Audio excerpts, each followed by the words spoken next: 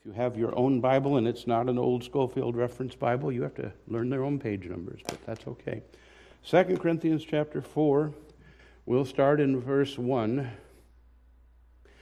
I hope you have my little notes. I've been making them available in the foyer.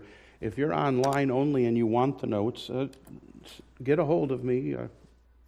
You can email info@floridabiblecollege.us if you want to, and I'll get that email and respond if you want some notes for each of these Sunday school lessons. All right, 2 Corinthians chapter 4, let's pray together and we'll get started. Father in heaven, as we open your word this Sunday morning, this Lord's Day morning, we pray that we will have a mind that is open to hear your word and be cleared of the distractions of the world around us. We'll have your help in focusing our attention on your word, and the teacher would be the Holy Spirit, and I'd get out of the way. In Jesus' name, amen. We'll begin here with verses, I suppose, 1 and 2. Therefore, seeing we have received this ministry, as we have received mercy, we faint not, but have renounced the hidden things of dishonesty, not walking in craftiness, nor handling the word of God deceitfully, but by manifestation of the truth, commending ourselves to every man's conscience in the sight of God. That's a good way to start. He begins by saying, we have this ministry. I have called today's lesson, we have this treasure, because it says that toward the end of the chapter, we have this treasure in earthen vessels. This ministry, this treasure, this gospel of Christ, we have it. It isn't our doing. It isn't something we are good enough to do or well enough to present, but it's something entrusted to us, and we have it. And Paul says, because we have this ministry, we faint not. And then he goes on about how he presents his ministry, if you will. But I just want to think about this for a moment. What would you, if you were thinking about it, say that the Apostle Paul was the very best at? What was his greatest strength? He was strong in many areas. What was his greatest strength? Was it caring for the physical needs of the churches? Was it, I know he spent a lot of time in 1 Corinthians correcting the church in Corinth, but my first answer, without thinking deeply about it, is he was great at sharing the gospel. He was bold and free and spoke plainly to people the way they needed to hear. When he talked to Jewish people, he told them about Jesus being the Christ, fulfilling all the prophecies. When he talked to people that did not know the Bible, he led them through from the creation all the way to God being the one that has sent his Son, who's going to be the judge in all the world. He was an evangelist. He never called himself, as Peter does, an elder. He calls himself a deacon over and over again, a servant or a slave of the churches here and there. We know because of the effort he put into 1 Corinthians that he had to take care of the churches that he had started. He had to go around and lead them out of their problems, but that was his burden, not what he was best at. What he was best at was sharing the gospel. We had the blessing of Dr. Yankee Arnold here as our pastor in this church for something like 11 years, and before him, Hank Lindstrom. We've had marvelous pastoral care, but I don't know if you'd agree with me of this about Hank, but certainly about Dr. Arnold Yankee. What he's best at is sharing the gospel. Dr. Lindstrom was a marvelous Bible teacher, and maybe that was his greatest strength, but I know he was also, you could say, he's one of the best soul winners you've ever had contact with. If you were around Hank Lindstrom, you learned about how he shared the gospel with people, because he did it like Yankee does it all the time. And yet they cared for this church for years and years and years. I think that's Paul here. Paul has and wants to impress upon the Corinthians in these two letters and in others to other people that his ministry, this great ministry of his, is sharing the gospel, making it known. I've received mercy. I'm going to tell you how to receive mercy. And at the end of verse 1, he says this little thing. He says, we faint not. You think he was ever tired? Think about all the things he had to drag them through in 1 Corinthians, all the correction that he had to do. That would weary you, wouldn't it? Would you like to be the pastor of a church where you had to first tell them stop being schismatic and breaking into little groups, and then you had to tell them to rebuke the guy that's in open sin, sexual sin, and he had to tell them stop getting drunk at the Lord's Supper, and so many things in 1 Corinthians, and he had to do it. But that wasn't his greatest strength. He was an evangelist, in my opinion. And he says to them in Corinth, because he wants them to be like him, we, you and I, have received mercy, so we faint not. He says, you guys get with me on this. Don't faint. Don't quit. Don't get tired. There's several places in the New Testament that make reference to this idea of don't quit. Don't faint. Jesus told a parable. This is Luke chapter 8, verse 1. It's page 1083 in your Schofield Bible. Luke 8:1, page 1083. And although there are quite a number of parables, this is not it. There. That's the wrong reference, and I'm going to get to the right reference in just a moment. I don't usually make mistakes. I did once back in 1962. I taught high school for 5 years in a Christian school, and one day I walked into class and somebody asked a question, and I said, I don't know, and two of the boys jumped up and started whooping and hollering and said, Mr. Gilbert said he didn't know. Mr. Gilbert said he didn't know. They made a big deal about it, like I always know. I'm sorry, I have to search this just for a moment here.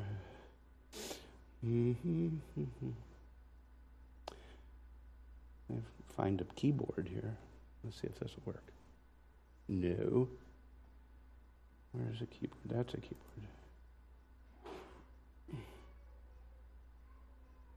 This is one of the things you can do with the eSword. You can search for a specific phrase, and it will lead you to the verse reference that you thought you had right and you didn't. There it is. It's Luke 18:1. If you go there now, I apologize for getting the reference wrong. My typing skills have failed me. Luke 18:1, which you can probably find right a few chapters after Luke 8. And I like this. It's on page 1100. Luke 18:1 says this. He says, he spake a parable unto them to this end, that men ought always to pray and not to faint. Now he goes through a parable, but I know what the point of this parable is, don't you? Why did he tell them this parable?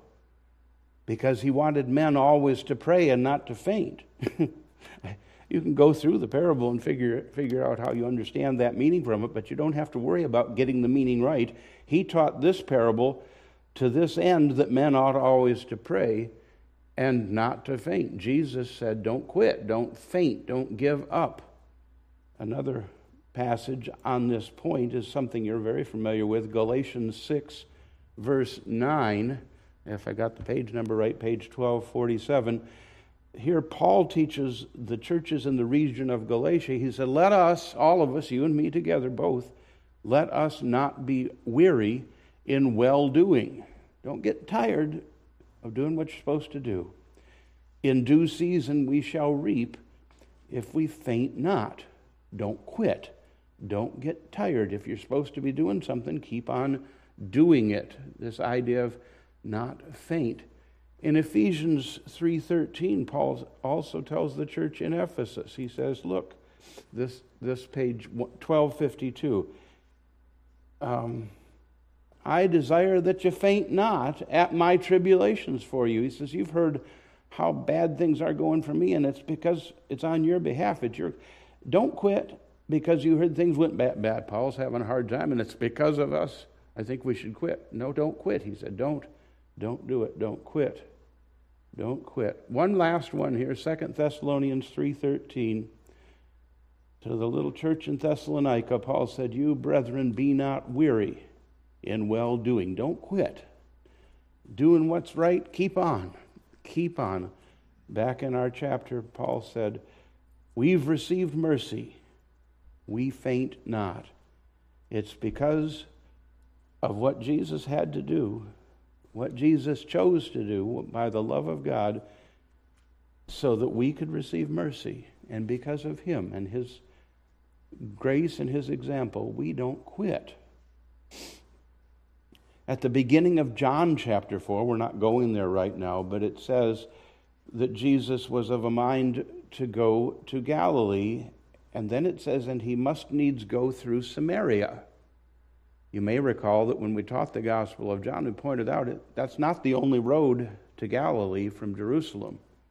He could have gone the way the good Jews went, which is avoiding Samaria, but he had to go for some moral reason through Samaria. I think he knew God had people in Samaria that he was going to reach, starting with one wicked little woman at the well with her water bucket who'd been bad with most of the men of the town.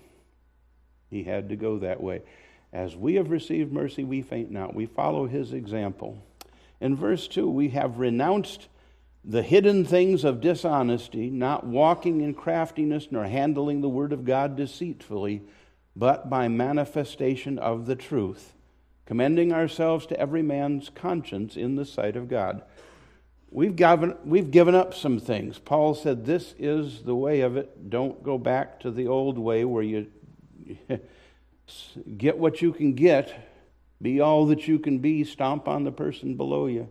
He says, no, we've renounced. What have we renounced? The hidden things. That's the word kryptos. It's on the notes. That's where we get our word cryptic from. Don't be sneaky, you know. The things of dishonesty. That's a word that refers to shame or disgrace. Yeah. Wait, let me get me my loaded dice and we'll have a little game here. Not walking in craftiness. The notes remind you, it says it literally means all working. And I think the idea of that is our expression, anything goes. Whatever you have to do to get it done. And there's a good sense of that, but this anything goes, some people refer to Jesuit casuistry, that the end justifies the means. In the Islamic religion, there is a theology that I don't agree with at all that says there's such a thing as sacred lying to accomplish the purposes of who they call Allah. That's just wrong. Craftiness, anything goes, and then it says not handling, especially not handling the Word of God deceitfully. Deceitfully, that's a word that refers to snaring something. You want to lay a snare, a net on the ground, and when the bird walks over it, you give it a tug, and there you've caught yourself a bird. Or another kind of, in the cartoons, it was a box with a prop under it, and a rabbit walked in, and you pulled the prop out. I don't know that works very well, but snaring something.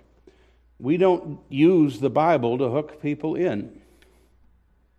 There's a real truth that the name Jesus means Jehovah Yeshua. That's the Hebrew combination that is shortened to make the name Joshua or Jesus. Jehovah is the personal name of God, the great I am, the self-existent one.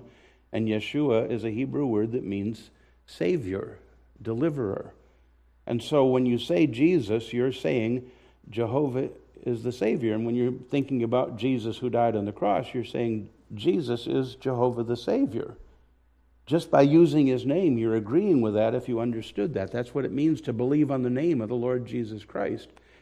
But it's foolish to be talking to somebody who doesn't believe and say, see, here's the name Jesus. It is Jehovah Yeshua. It means Jehovah is the Savior. So if you believe in the name, and you just, I believe Jesus is Joshua, is Jehovah. Just to hear them say the words that you just told them were the dictionary meanings of the words doesn't mean they're believing in Jesus for salvation. That would be to trick them into saying a certain set of words, but saying a certain set of words doesn't save you. You're not saved by repeating a prayer, or you're not saved by a set of words. You're saved by faith in Jesus, by believing in Him, by taking Him at His word, believing His promise. And so we don't want to do tricky things like that. Paul goes on in the rest of verse 2, and he says, it's by manifestation of the truth. And I've talked about this word manifest before, but if you come up to the back of the truck and say, let me see your manifest, and you look at it, that's what's supposed to be in the truck. And you open the door and you can check the contents. You go to an airplane and say, is so-and-so on the airplane? Let me see your passenger manifest. You look at the list of names, and there you know who's on the airplane or supposed to be. Manifestation is what is making known, just making known what's in there. And we're manifesting the truth. That's the way we share the gospel. Not by trickery, not by dishonesty, not by craftiness, not by hidden things, not by deceit. Manifestation of the truth. And when you go that way, why then people can't say you're just a trickster. You're that sneak. By manifesting the truth, we commend ourselves to every man's conscience in the sight of God. You might recall that Paul in Corinth started, where did he always start when he went to a town? If he could. Went to the synagogue. He went to the synagogue to talk to the Jews. He shared the gospel with them. The chief ruler believed in him. And they threw Paul out of the synagogue and the chief ruler and got themselves a new chief ruler. But by manifestation of the truth, commending themselves to every man's conscience in the sight of God. We're trying to please others by manifesting the truth. We're trying to please God by manifesting the truth. But when you please God, the right result would be people paying attention to your message. Verse 3, he says, but here's the problem. If our gospel be hid, it is hid to them that are lost. There's a good word. I want to read verse 4 as well. In whom, in those people that are lost, the God of this world has blinded the minds of them which believe not, lest the light of the glorious gospel of Christ, who is the image of God, should shine unto them. There are people who are lost. One of my favorite teachers, Dr. Dick Seymour, explained this idea. He says it doesn't mean you're immoral, doesn't mean you're wicked, and it just means you're lost. He said, if I came upon a man in the middle of the forest, or in Florida, the swamp, and said, sir, how'd you get here? He says, I don't know. I came from over there somewhere. He says, where'd you come from? I'm not really sure. Where are you going? I'd like to get out of here, but I'm not sure which way to. He said, mister, I'm not trying to say anything bad about you, but if I wasn't as foolish as I am, I'd think you are lost. It just means you don't know where you came from, you don't know where you are, and you don't know where you're going. Think about people who are spiritually lost. Most of them don't know where they came from. They think that Mama's great-great-great-grandpa was a monkey or something along those lines. They don't know how mankind got here, let alone themselves. They don't know where they are, which is to say they are separated from God because we're all sinners. We are all sinners. They're separated from God because they have not accepted the gift of righteousness in Jesus Christ, and they don't know where they're going, which is how we usually start the conversation. Do you know when you die where you'll go? Do you know where you'll go? If they don't know where they came from, where they are, and where they're going, lost is a good word to describe them. And the gospel, if it's hid, is hidden to the lost. They don't see it yet. And verse 4 says, the God of this world, that's not Jehovah, that's not Jesus, that's the adversary. He's in charge of this world for now by God's permission. He has blinded the minds of them which believe not, lest the light of the glorious gospel of Christ, who's the image of God, should shine unto them. It doesn't say he's gotten them into sin and they just won't turn from their sin. It doesn't say anything about that. It doesn't say anything about the way they live. It has to do with their mind. How are lost people lost? They're lost because they haven't believed. It's a thing that happens in your mind. He's blinded their minds so they can't see the light of the glorious gospel of Christ. Christ, the image of God. That light won't shine to them because their eyes are blinded. Their minds are blinded. So the only hope we have of getting through that blindness, blinded minds, that's where belief happens. They believe not. I would take you just for a second to remind you about this God of this world dude. If I can find my note here. Or not. There it is.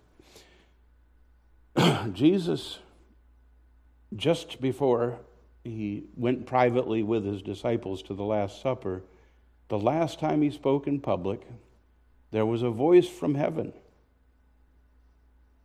There was a voice from heaven. He said, "Father, glorify thy name." And the voice from heaven said, "I have glorified it and will glorify it." Some of the people that stood by heard it, said it was thundered. Some of them said an angel spoke to him. Jesus said, "It came for your sakes." And then he said, "Now is the judgment of this world. Now shall the prince of this world be cast out," referring to the absolute defeat of Satan as the adversary when he completed his death on the cross for us. So the God of this world, the prince of this world, is defeated, and yet he's still fighting. You say, why is that? He knows the Bible, right? He knows at the end of Revelation, he's thrown into the lake of fire. Why does he keep doing what he's doing? I tell you a secret. The devil is insane. He's as crazy as a loon. You can't figure out a why for what he does other than he opposes everything God wants to do. And he just doesn't think about getting away with it. He just keeps trying. He's blinded the minds of them that believe not. That is such a plain statement about what the ones that believe not need to do. They need to open their eyes, their spiritual eyes, the eyes of the mind, so they can see the light of the glorious gospel of Christ. He's the image of God, and that light could shine unto them. Turning a page in the notes. It's the gospel of Christ. What do you say it's the gospel of Christ? It's the gospel he preached. The gospel, according to John, records many times Jesus sharing this saving message. And it says he is the image of God. Again, we're talking about this idea of manifestation. What was Jesus? Why, he's the man born of the Virgin Mary, but he's God taking on human flesh. He's the image of God. The Old Testament says repeatedly, you can't see God. Nobody can look on God and live. Moses said, "Can't I look at you?" God says, "I'll put you in this cleft of the rock. I'll go by. I'll take my hand off after I'm past. You can see the kind of the backside of the image, but you can't look at my face. You can't do it and live." But Jesus was the image of God. In the book of Hebrews chapter 1, it says that he's the express image of his person. He's the exact representation. If you want to see God, you just look at Jesus. He's the image of God. He's the making visible of God. And he is what the gospel is all about. It's all about him. He is the sum of the gospel. He's the substance of the gospel. His becoming a man, his death on the cross, his resurrection, all that makes it make sense. He is the gospel. He's the message. He's the one we believe in. Romans 1:16. I have a bookmark, but I didn't push the bookmark this time for no reason whatsoever. Romans 1:16, very familiar verse to us here. We recite this every Sunday morning. "I am not ashamed of the gospel of Christ, for it is the power of God unto salvation to every one that believeth." The only thing a person who is an unbeliever, who is lost, can do is believe. When they believe in Jesus, the gospel of Christ breaks their blindness and grants, he's already taken the penalty of their sin and risen again to show that there is eternal life available, and he gives them the gift of salvation. He puts to their account on the books of heaven the righteousness of God himself. He gives them eternal life and the promise that they can know it. The promise that they can know it. The gospel is good news delivered. We let the light of the glorious gospel of Christ, the image of God, shine unto them. How do we do it? Verse 5 says, we preach. And we don't preach ourselves, Paul says. I'm not out here saying, Paul. I'm here saying Christ Jesus the Lord. Christ, the anointed one, the special one promised all through and through the Old Testament. The Jews knew what that meant. They used the word Mashiach or Messiah in the Hebrew reading, but it was the one that they expected because God had promised him. Jesus, Jehovah Yeshua, the Lord, the Kurios in the New Testament, the Adonai in the Old Testament.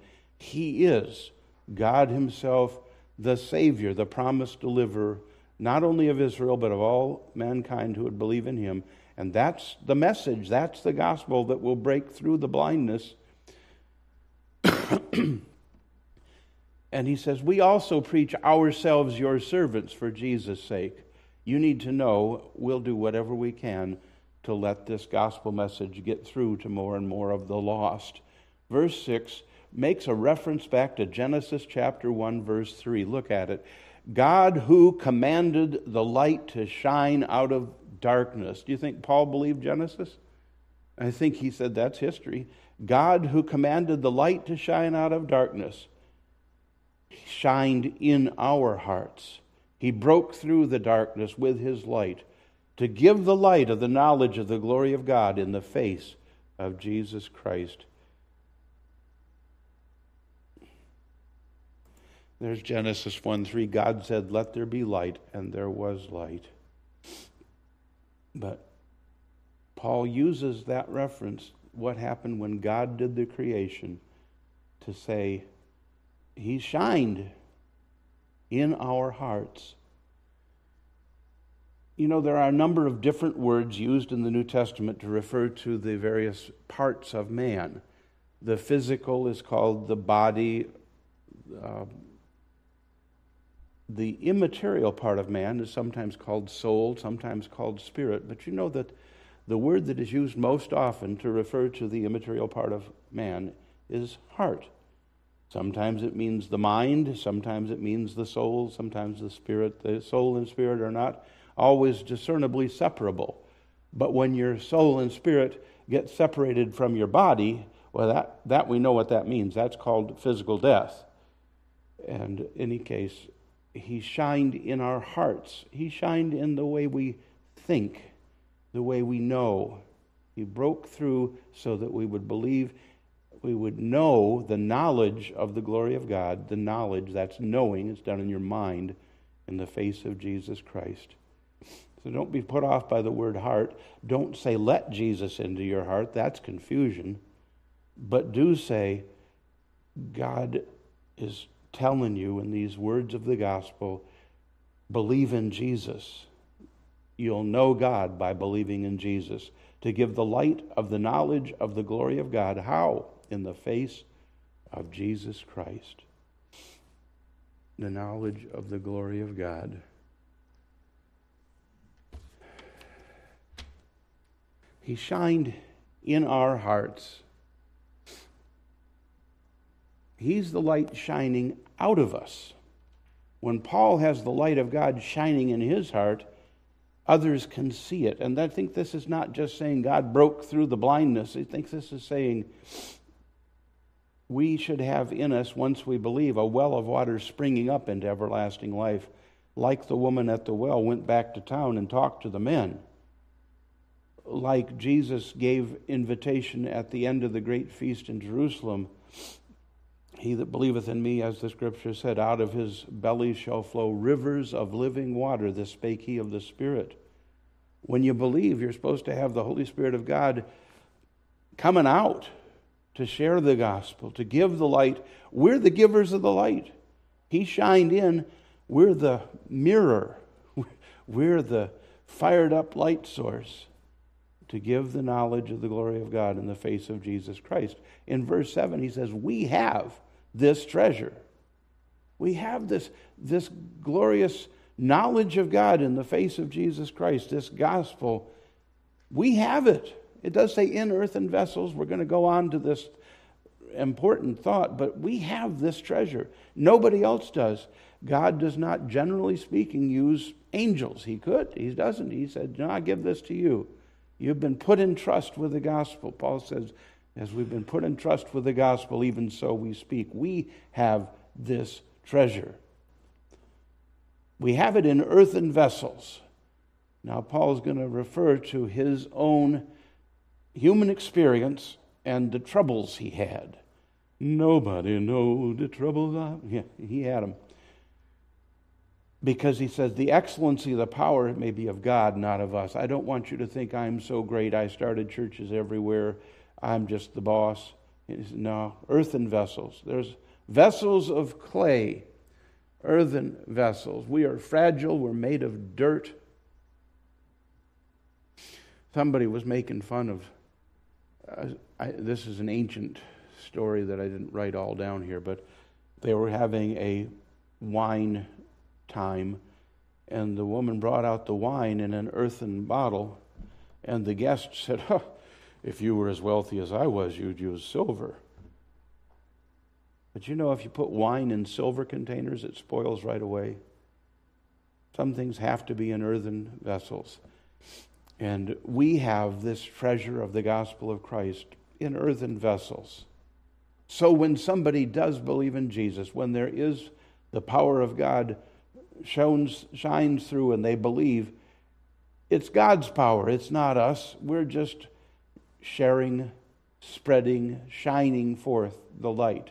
And Paul goes into his testimony of how much a bad earthen vessel he was. He says, verse 8, we're troubled on every side, but not distressed. We're perplexed, but not in despair. We're persecuted, but not forsaken. We're cast down, but not destroyed. We're always bearing about in the body the dying of the Lord Jesus. He says, my life is an illustration that Jesus really was a man, and he really did die on the cross. And then he says that the life also of Jesus might be made manifest in our bodies. As I know I have eternal life. Jesus got up from the dead. That's the life of Jesus that we preach. The resurrection life. You can compare those words in verses 8 through 15. Troubled but not distressed is like pressed but not hemmed in, not completely pinched. Perplexed, there's no way out, but we're not in despair. We're not utterly perplexed. Persecuted, well, we're being pursued. Somebody's after us, but we're not forsaken. We're not left in the power of the enemy. We're cast down, but we're not destroyed. Cast down means cast down. Destroyed is an interesting word. It's the word translated in John 3:16, perish. It means absolutely destroyed, and we're not perishing. It's always bearing about in the body the dying, that the life, that's the gospel message. We which live, going on with this contrast here, we which live are always delivered unto death for Jesus' sake. In chapter 5, he's going to talk about Jesus should be alive, but he died. We should be dead, and we're alive. We which live, beginning to lead into that comparison, we're delivered unto death for Jesus' sake, that the life also of Jesus might be made manifest in our mortal flesh. As we live, delivered unto death, and yet not dying, Jesus' life is made known by our gospel message. Verse 12, he says, death works in us, but life in you. Life in you. You, Corinthians, you reap the benefit, you reap the advantage of all this trouble we're going through. And so we're going to read now verse 13. We, having the same spirit of faith, according as it is written, I believed and therefore have I spoken. We also believe and therefore speak. Paul remembers a psalm, Psalm 116, where the psalmist, David, I think, said, I believed, therefore have I spoken. I was greatly afflicted. This psalm is a special psalm. I love the Lord because he has heard my voice and my supplications, because he's inclined my ear unto me. Therefore will I call upon him as long as I live. The sorrows of death compassed me. The pains of hell got hold upon me. I found sorrow and trouble and sorrow. Then called I upon the name of the Lord. O Lord, I beseech thee, deliver my soul. Gracious is the Lord and righteous. Yea, our God is merciful. The Lord preserveth the simple. I was brought low, and he helped me. Return unto thy rest, O my soul, for the Lord has dealt bountifully with thee. Thou hast delivered my soul from death, mine eyes from tears, and my feet from falling. I will walk before the Lord in the land of the living. I believed, therefore have I spoken. I was greatly afflicted. I said in my haste, all men are liars. What shall I render unto the Lord for all his benefits toward me? I will take the cup of salvation and call upon the name of the Lord. I will pay my vows unto the Lord now in the presence of all his people. Look at verse 15. How wonderful this is to have to share at someone's funeral. Precious in the sight of the Lord is the death of his saints. O Lord, truly I am thy servant. I am thy servant and the son of thine handmaid. Thou hast loosed my bonds. I'm not a slave anymore. I will offer to thee the sacrifice of thanksgiving and will call upon the name of the Lord. I will pay my vows unto the Lord now in the presence of all his people. In the courts of the Lord's house, in the midst of thee, O Jerusalem, praise ye the Lord. Psalm 116, you should remember Psalm 116. It is a wonderful psalm. And Paul remembered it here in verse 13, don't you think? He says, we having the same spirit of faith according as it is written. And then he quotes that little fragment out of Psalm 116. I believed, and therefore have I spoken. He says that's just like us. We also believe, and therefore speak. Knowing that he which raised up the Lord Jesus shall raise up us also by Jesus, and shall present us with you. The first word in verse 14 is knowing. Do you know? You know? Do you know that you know? You have eternal life? He which raised up the Lord Jesus, he's talking about the power of God in the resurrection, shall raise up us also by Jesus, which is what Paul called the hope of the promise. One of his defenses, I'm going to flip over here to Acts chapter 16.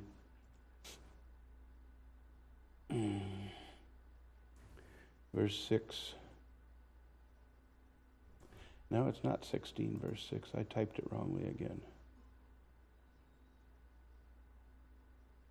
Well, fiddle. The hope of the promise. I'm going to look it up because I really wanted to give you the right reference here. Just a second.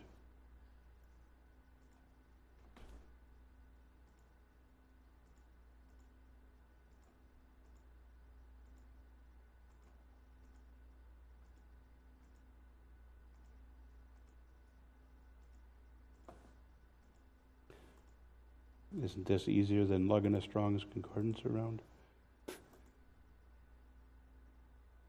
Well, let me make it small.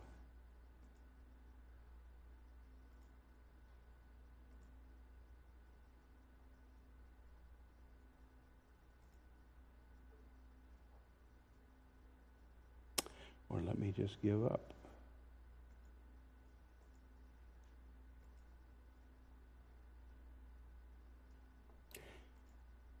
I'm sorry, what I was thinking of that I can't find right now, in one of Paul's defenses before his accusers, said, I'm a Pharisee of the resurrection is why I'm called in question this day. And so the Pharisees among his accusers all of a sudden got happy, and the Sadducees got mad, and they started fussing with each other, and he was allowed escape from that immediate pressure. I'm sorry, I apparently have the wrong phrase here because I can't find it. The hope of the hope of the promise. I can find it. I just typed it badly. I have time. Hope. O-P-E space O-F-T-H-E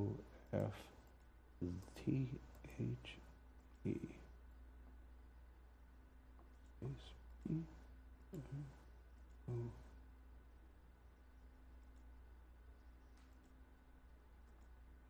There it is.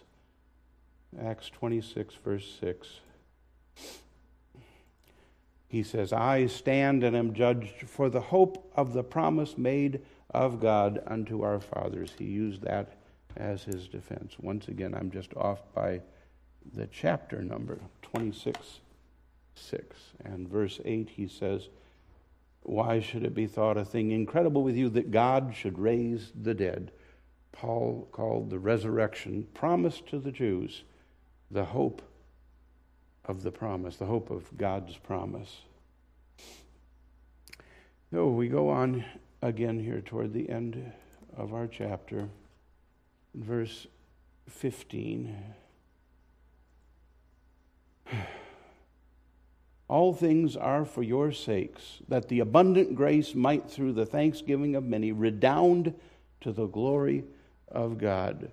He says it's all, Corinthians, it's all about you and any others that have received God's grace. All things are for your sakes. What I go through, the abundant grace through the thanksgiving of many may redound to the glory of God. What does that mean, redound? It's that word that means superabound. Superabound. We don't have words like that. We say, that's not really a word, is it? Oh, yeah. Superabound. Superabound. You don't believe me, so I'm going to put it in here. You might believe me, I don't know.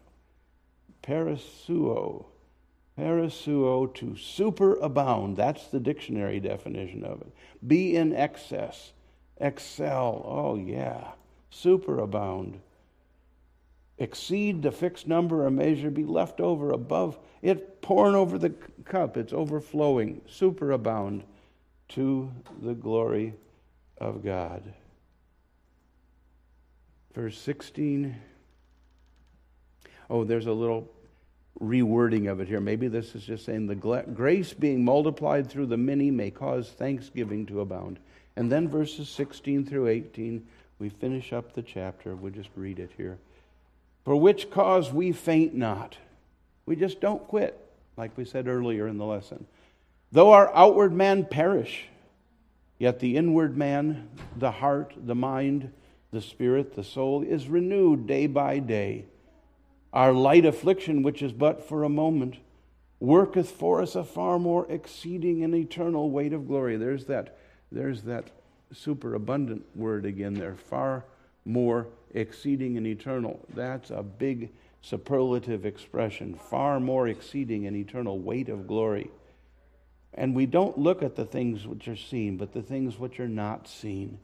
You look at the stuff you are involved in now, and you'll get tired, and you'll quit, and you'll faint. But we look at the things which are not seen.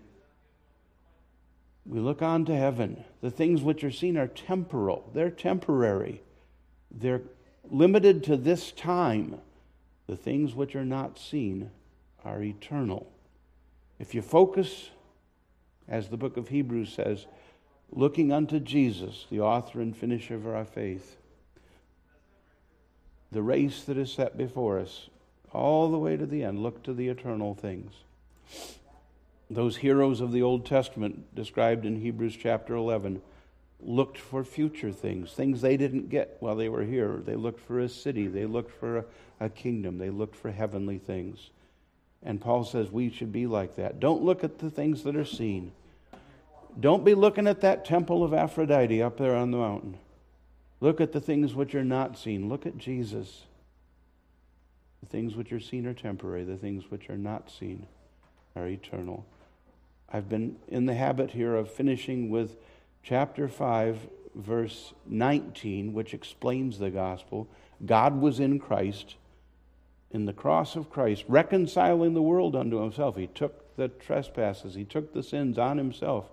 And he's done it, and so he's not imputing their trespasses unto them anymore, but he's committed unto us the word of reconciliation. God took the sin out of the way. We need to tell people about it. Here it is. He made him, the one who knew no sin, to be sin for us, that we might be made the righteousness of God in him. And now, people, if you're listening and you haven't, we pray you in Christ's stead, be ye reconciled to God. Believe in Jesus. Whosoever believeth in him should not perish, but have everlasting life. Let's pray. Father in heaven, thank you for your word in this lesson that I feel is preparatory to chapter 5, getting our minds in the right place, not looking at the things that are seen, but at the things that are not seen. Understanding the gospel's a treasure, and we have it. We have it in earthen vessels. We have broken down, failing lives, and yet it is by our shining forth the light of God in the face of Jesus that lost people come to believe. Help us to be bold as was Paul in presenting the light of God in the face of Jesus Christ. We ask these things in Jesus' name. Amen. All right. God bless.